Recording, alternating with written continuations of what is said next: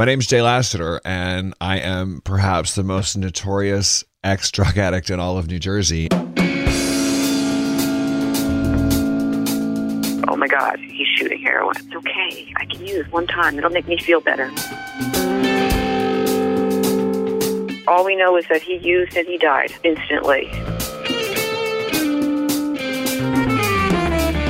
This is Heroin Uncut, the truth about the crisis, brought to you by NJ1015.com and made possible by Carrier Clinic. Carter Stone was a Jersey boy, and when he died of a heroin overdose at the age of 32, his grieving family was predictably distraught, like any other family in their position would be. But what's different about this family? It's Carter's obituary. It held nothing back. A beautiful life cut short way too soon, his obituary read. Carter Stone passed away on September 26th from a drug overdose. He was 32 years old. Carter's obituary described a familiar story by now. He started out with pills, he went to using heroin, and then he started shooting heroin. He ended up in rehab. His first stint, 2 weeks, it didn't stay. He wasn't there long enough.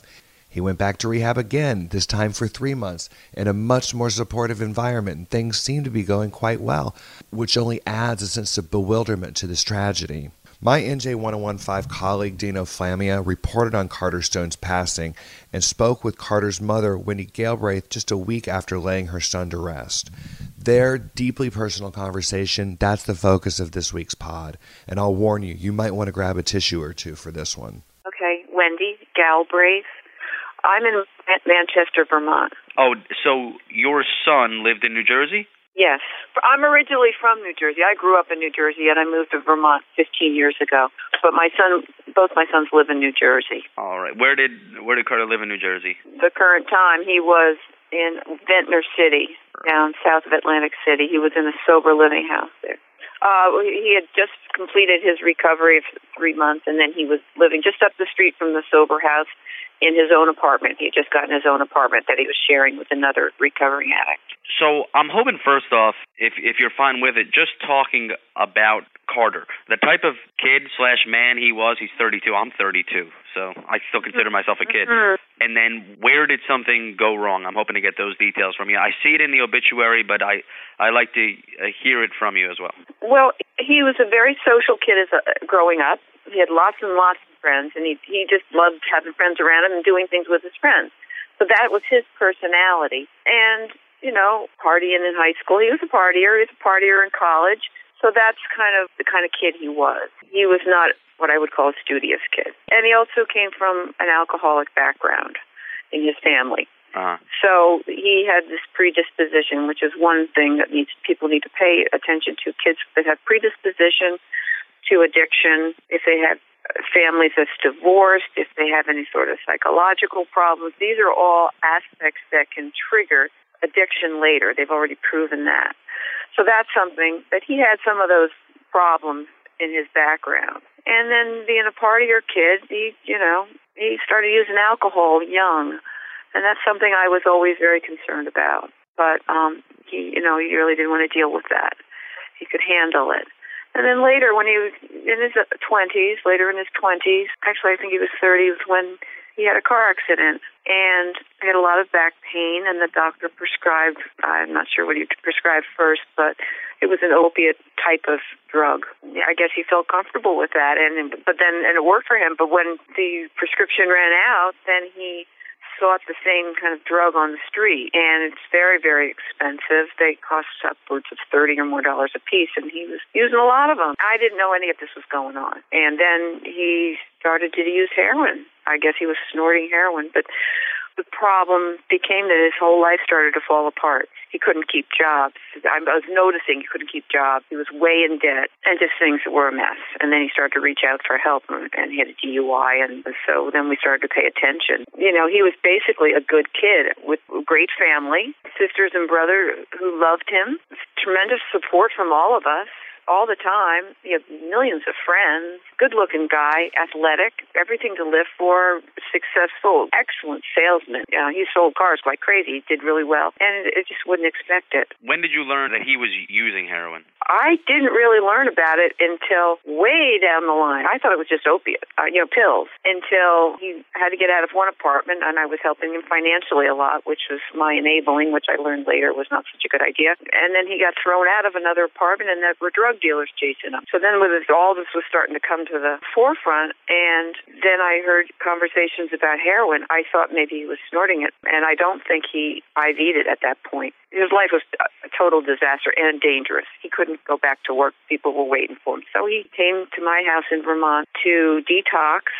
We needed to find him someplace to go. And that was in November. That was the first rehab. This past November? Yeah.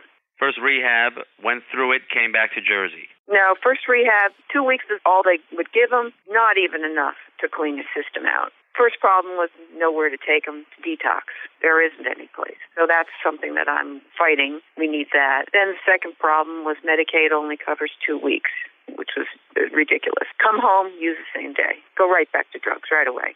And I didn't know he was doing that. He was hanging out at my house. He seemed happy, seemed clean, but I found out later that he had started using it again right away. And I didn't find that out until after he was failing at another job and no money. And at that point, it had gone to IV heroin because it's so much cheaper. So that's a big problem. And that's when I started to pay attention, get involved, and take care of myself and educate myself, because up to then I really had no idea what was going on. I didn't understand. Stigma was huge. Nobody talks about it. I didn't want to talk about it. I didn't reach out to anybody until around that time. And then I started learning that fentanyl was something that they were putting in all the heroin, and people were dropping dead all over the place. And I'm sure that fentanyl was in the things that he was using at that point. So eventually we get back to New Jersey, I assume? Well, what happened was really going downhill really fast using heroin. I had asked him to leave my house. I couldn't have him here. He was on the street. He was staying with other drug addicts who I thought were clean, that he had been in rehab with. He told me a lot of stories of an addict is an expert manipulator and liar, and I was wanting to believe him and still continuing to lend him money. And he was just using and not working anymore. And when I saw him, he was 30 pounds slimmer. There was an arrest. Got a call from the jail, which I should say, a mother of an addict, worst nightmare is every time the phone rings, is it going to be jail or is it going to be the morgue? And it was the jail this time. And I said, leave him there, because at least I knew he was safe off the street. And after a week or so, I got him out, went right back to using again. I mean, he was so skinny and looked awful. And it was not my son anymore.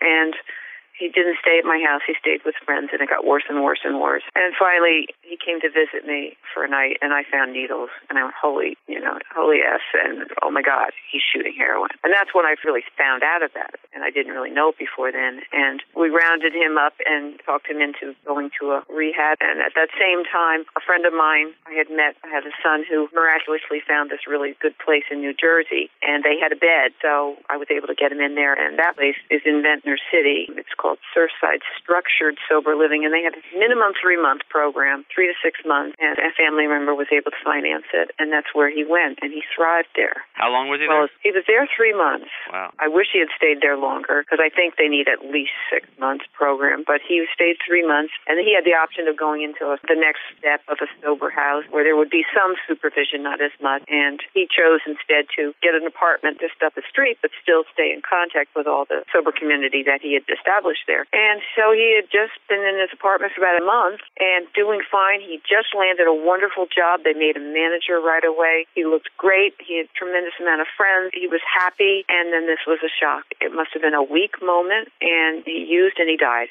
The thing is, it's a brain disease. Addiction is a brain disease, and it hijacks your brain, changes the way it functions, and it takes at least a year for it to heal. And he may have had a sad moment, and his brain said, it's okay, I can use one time. It'll make me feel better. And that's all it takes is once. And when you haven't used in 4 months, you have no tolerance. And, the minimal amount of heroin will kill you, as well as having the fact that it's got fentanyl in it now. And there's no way to tell what you're getting because the stuff is so poisoned with this fentanyl. And all we know is that he used and he died instantly. The suffering around that is unbearable. The young men who were surrounding him in the recovery community had felt that he was their brother, and they were all looking out for each other, and there was so much love and support, and they're all devastated, and they're all affected by this. And I can't even begin to tell you how it affects the family and the friends. It's just a horrific epidemic that is killing an entire generation. And now, we're going to take a quick break to hear from the sponsor for Heroin Uncut, Carrier Clinic. We'll be right back. New Jersey 101.5's exclusive series Heroin Uncut is made possible in part by Carrier Clinic.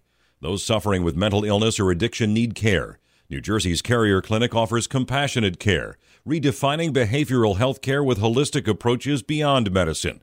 When it's time to think about behavioral health care, think Carrier. Learn more at carrierclinic.org.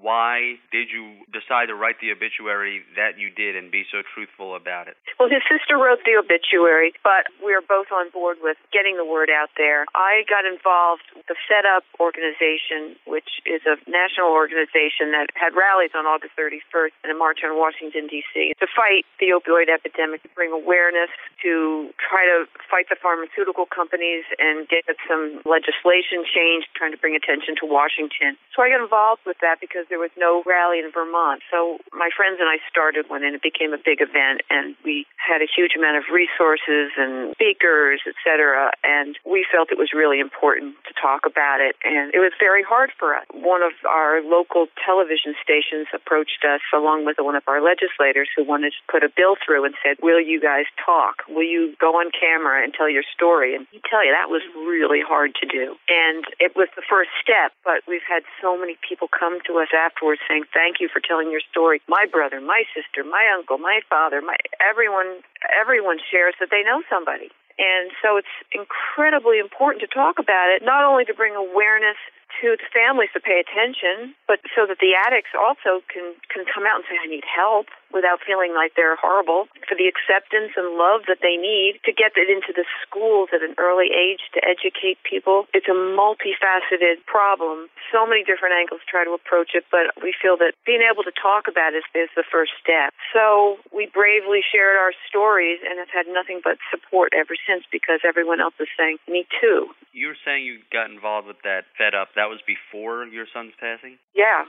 I started working on that in July to prep for the August rally. And Carter came to the rally. He listened to the speakers. He was supporting of me. He was so proud of our work in trying to stop this epidemic. He and one of his other friends manned a booth to provide resource information. Yeah. So all this took place. He only passed away last week. Your daughter wrote the obituary? Yeah, my stepdaughter is Carter's half-sister. I just want to make sure I have the right family dynamics here. So were you ever married to his father? Are you divorced from his father? I'm divorced from his father a long time. Is his father still in the picture? No. Do you think having not just the most solid family is a factor in something like this? Even solid families, it happens. It happens to everybody. Right, yeah, definitely. Yes, it doesn't discriminate at all. And the sad thing is sometimes one use, you're addicted. So, a college kid, a straight-A student, valedictorian can go to a party and someone says, let's just try this, and done. And they can OD. They can have one time, they can be dead. And that's happening a lot. We had some sort of bad batch of heroin came through our community last month, and there were 12 overdoses in Brattleboro and 4 in Londonderry in one day. And of those, I think 3 in Brattleboro and 1 or 2 in Londonderry died. And if the police aren't there with multitudes of the Narcan to bring them back, when they're doing something that's got fentanyl in it, it could take 5 Narcan doses to bring them back alive again. This is an unfortunate catalyst, but would you say that even with this, you are all in on this cause now and will continue to do this? Or? Absolutely. I'm empowered. Absolutely. It's a mess. It's changed the dynamics of our entire population. We have not got a handle on this at all. It's going crazy. And as they crank down, which they are, on some of the doctors and what they're able to prescribe, other drugs are coming into play. Bad guys are importing or manufacturing fentanyl. It's coming in from Mexico. It's coming in from China. It's coming in from Afghanistan, I think. And they're putting it in everything. It's also in marijuana. It's also in Xanax. It's in Percocet. So it's horrific. I see that you still have the celebration or memorial service coming up. Is this topic going to be there in any way, whether it be talking or whether it's going to be sign or flyer or something? No, not officially, no. We're just going to try to celebrate Carter's life. I will talk about how he has changed the world with the rippling effect of, like when you drop a stone in the water. His last name is Stone, and I want to say like when you drop the stone in the water and the rippling effect and how it spreads out and how we all need to hold hands as a community and help each other. We can't wait for the government to make changes. We need to do it with each other, work together, bring awareness, join committees, and try to coordinate all these committees so that we can figure out a way that they can detox and go straight into a treatment center, then go straight into sober living. And we have psychological counseling on hand. We're educating the schools. All the different aspects have to be brought together, and it's only through community with each other that that's going to take place. So I will talk about the need to be with each other, but we're not going to talk about addiction because we will have many of his recovering friends at the ceremony, and they're really struggling with this. Could have been them. Oh, certainly. Yeah. So we're trying to hold them up as much as we can. Anything else, Wendy, you wanted to mention? I don't know. I hope that this gets out to, this will get out to the right people. It's just you just hope that, a couple of them listen. Yeah, they got to reach out for help. And you got to watch somebody, and if you suspect anything, surround them with love and find a way you can get them into a program of some sort. There's not a lot of programs, and the thing is people can't afford it, and that's another problem. So we really need our government to provide a health insurance that's going to cover these people. Some of these programs can be thousands of dollars a month. Detox can be thousands of dollars a day. It doesn't give anybody a chance to do anything. So I'm fighting for some solutions. I'm trying to find it. I'll do my part, but I can't do it all, and need everybody to jump on board, find an avenue where they can help. And there are solutions out there, but we have to coordinate them.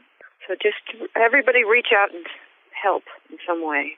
That's NJ1015's Dino Flamia speaking with Wendy Galbraith, mother of Carter Stone, who passed away of a heroin overdose just last month at the age of 32. This heartbreaking interview proves that the most compelling voices on the topic of New Jersey's heroin crisis, those voices don't belong to doctors or prescribers or lawmakers or cops. The most compelling voices on New Jersey's heroin crisis still belong to the mothers who have buried their children and, quite frankly, to folks who have overcome this disease. And frankly, it's a little frustrating that we don't hear those voices more.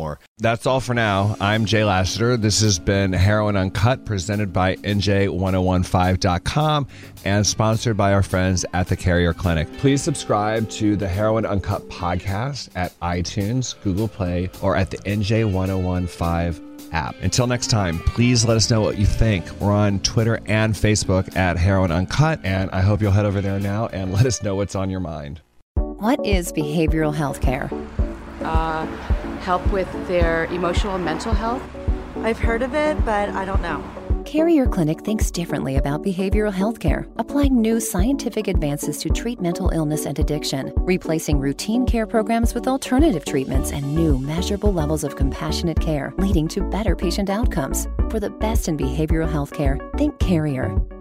For more information, visit carrierclinic.org.